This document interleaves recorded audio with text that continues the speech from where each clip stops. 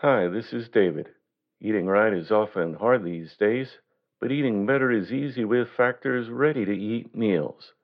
Every fresh, never frozen meal is chef crafted, dietitian approved, and ready to go in just 2 minutes. You'll have over 35 different options to choose from every week, including Calorie Smart, Protein Plus, and Keto. Also, there are more than 60 add ons to help you stay fueled up and feeling good all day long. With Factor, there's no prep and no mess. Their meals are ready to heat and eat, so there's no prepping, cooking, or clean up needed. Plus, Factor is less expensive than takeout, and you can pause or reschedule your deliveries anytime. What are you waiting for?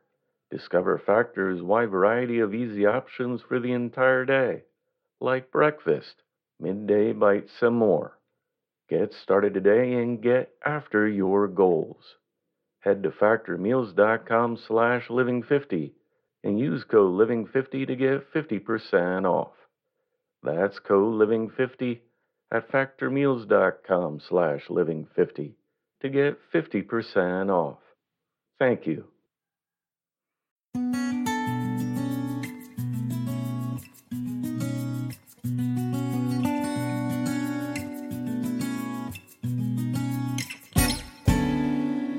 Welcome to the Inspirational Living Podcast. For the past few months, I've been researching and testing superfood green powders, looking for the best all-in-one supplement to help maximize my physical health.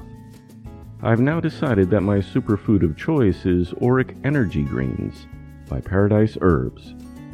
One scoop has the antioxidant power of 24 servings of fruits and vegetables, and includes organic ingredients such as aqua superfoods, probiotics, immune-supporting mushrooms, ecologically wild-crafted herbs, and more. I felt the impact of Auric Energy Greens from the very first day I started using it, and the positive benefits have continued. To learn more and get a coupon code for $5 off your first purchase, please go to livinghour.org/superfood. For those listeners who are outside the United States, you'll be pleased to know that very affordable shipping is available worldwide. In my own case, I get the powder shipped to me here in Thailand. So if your current diet could use a powerful boost of healing nutrition, visit livinghour.org/superfood. Now on to today's reading, which was edited and adapted from the book A Guide to Health by Mahatma Gandhi, published in 1921.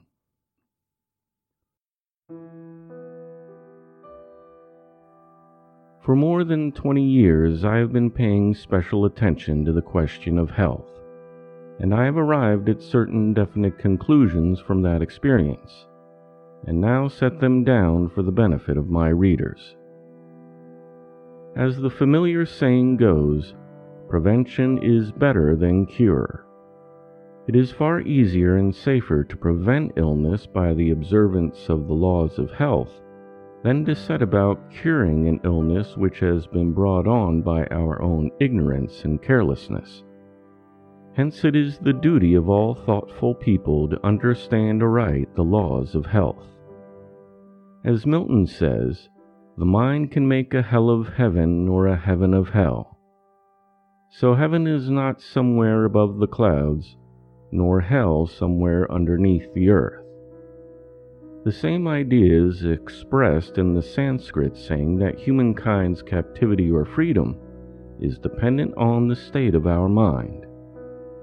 From this it follows that whether you are healthy or unhealthy depends on you.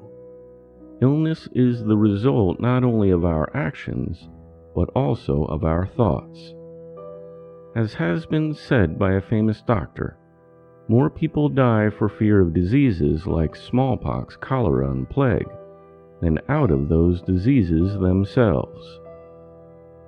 Ignorance is one of the root causes of disease. Very often we get bewildered at the most ordinary diseases out of sheer ignorance, and in our anxiety to get better, we simply make matters worse. Our ignorance of the most elementary laws of health leads us to adopt wrong remedies or drives us into the hands of absolute quacks. How strange, and yet how true it is, that we know much less about things near at hand than things at a distance. We take so much trouble to learn the names of stars and constellations, while we hardly think it worthwhile to know the things that are in our own homes and neighborhoods. We never care a jot for the splendid pageantry of nature before our very eyes, while we are so anxious to witness the puerile escapades of popular culture. And in the same way, we are not ashamed to be ignorant of the structure of our body, of the way in which the bones and muscles grow, how the blood circulates and is rendered impure, how we are affected by evil thoughts and passions, how our minds travel over illimitable spaces and times while the body is at rest, and so on. There is nothing so closely connected with us as our body, but there is also nothing perhaps of which our ignorance is so profound, or our indifference so complete. It is the duty of every one of us to get over this indifference. Everyone should regard it their bounden duty to know something of the fundamental facts concerning their body. This kind of instruction should indeed be made compulsory in our schools. At present, we know not how to deal with the most ordinary burns and wounds. We are helpless if a thorn runs into our foot. We are beside ourselves with fright and dismay if we are bitten by an ordinary snake. Indeed, if we consider the depth of our ignorance in such matters, we shall have to hang down our heads in shame. To assert that the average person cannot be expected to know these things is simply absurd. We have got into the habit of calling in a doctor for the most trivial diseases, and where there is no regular doctor available, we take the advice of mere quacks. We labor under the fatal delusion that no disease can be cured without medicine. This has been responsible for more mischief to humankind than any other evil. It is, of course, necessary that our diseases should be cured, but many cannot be cured by medicines. Not only are medicines often useless, but at times even positively harmful. For a diseased person to take drugs and medicines is often as foolish as to try to cover up the filth that has accumulated in the inside of our house. The more we cover up the filth, the more rapidly does putrefaction go on. The same is the case with the human body.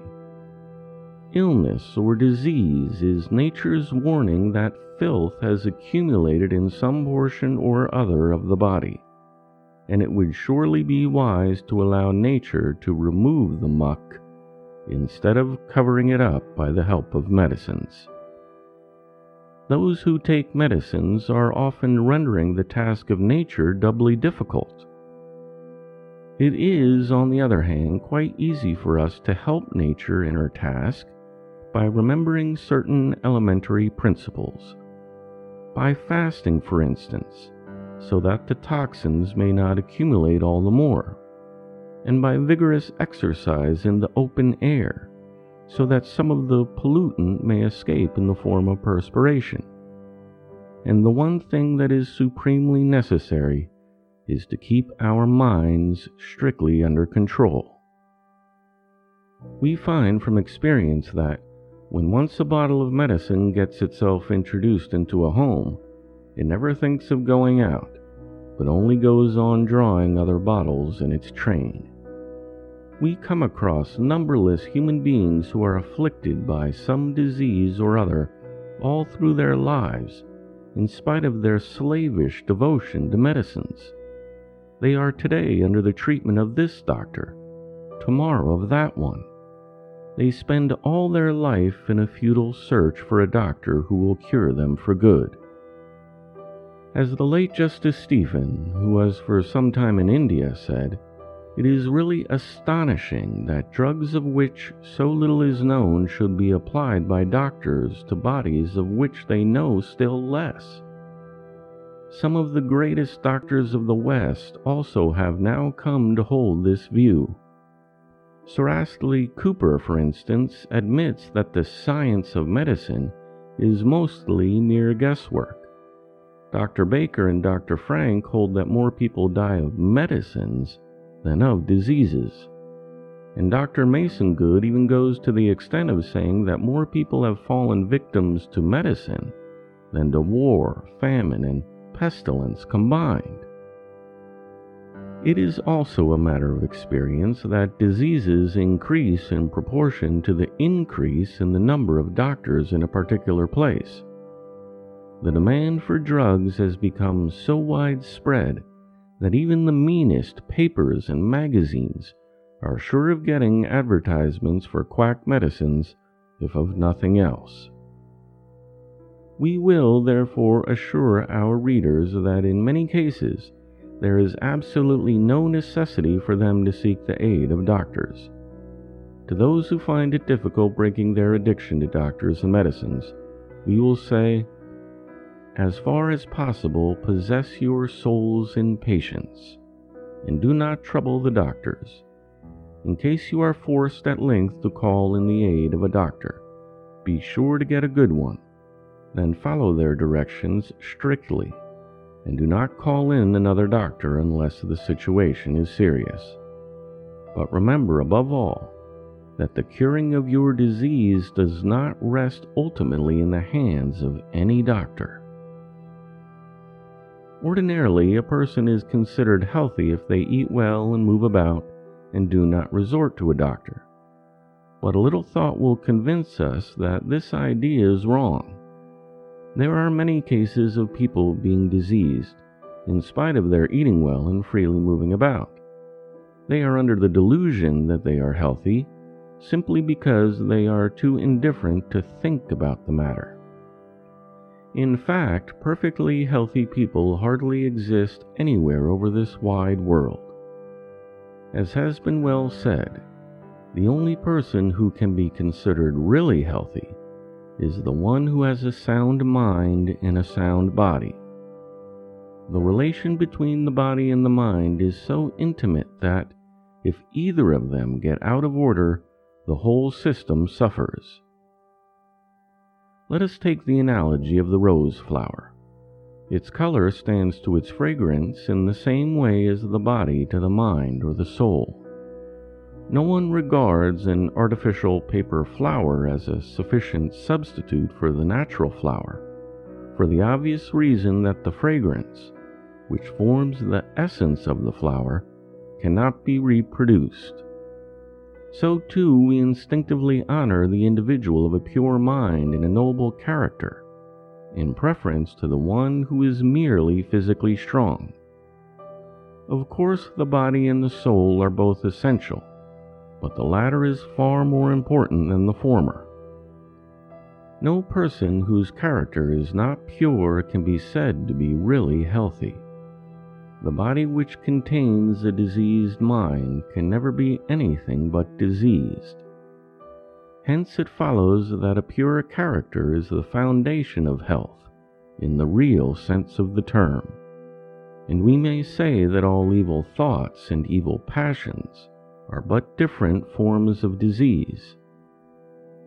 Thus considered, we may conclude that that individual alone is perfectly healthy whose body is well formed, whose teeth as well as eyes and ears are in good condition, whose nose is clean, whose skin exudes perspiration freely and without any bad smell, whose mouth is also free from bad smells, whose hands and legs perform their duty properly, who is neither too fat nor too thin, and whose mind and senses are constantly under their control.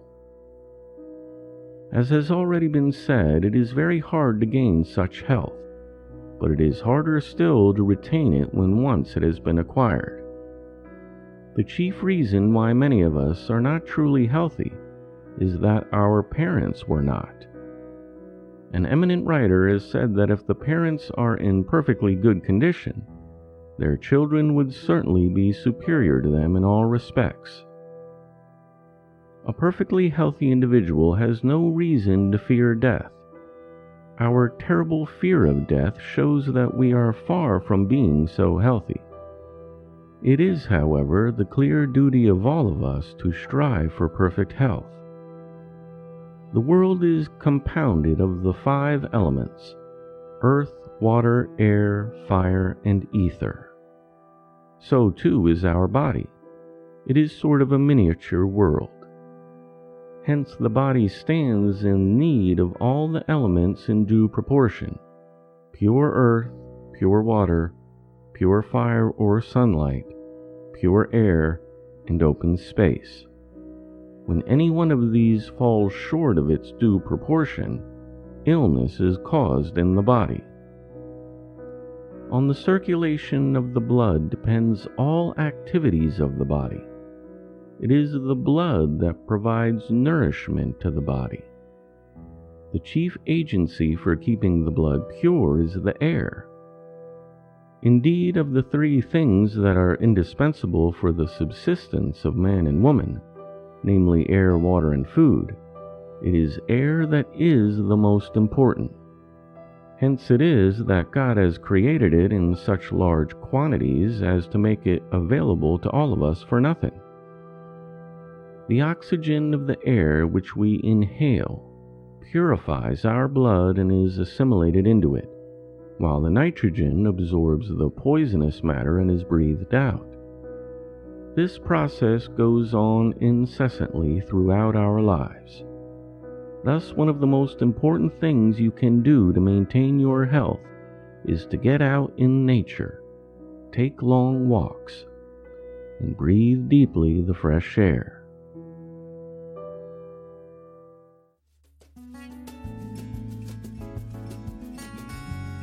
The Inspirational Living Podcast is a production of The Living Hour. Transform your life in 30 days with the Majesty Program, our powerful autosuggestion sound method meditation. Learn more at livinghour.org/majesty. Get 30% off the $11.99 purchase price with the coupon code INSPIRATION. Thanks for listening. I look forward to talking with you next time.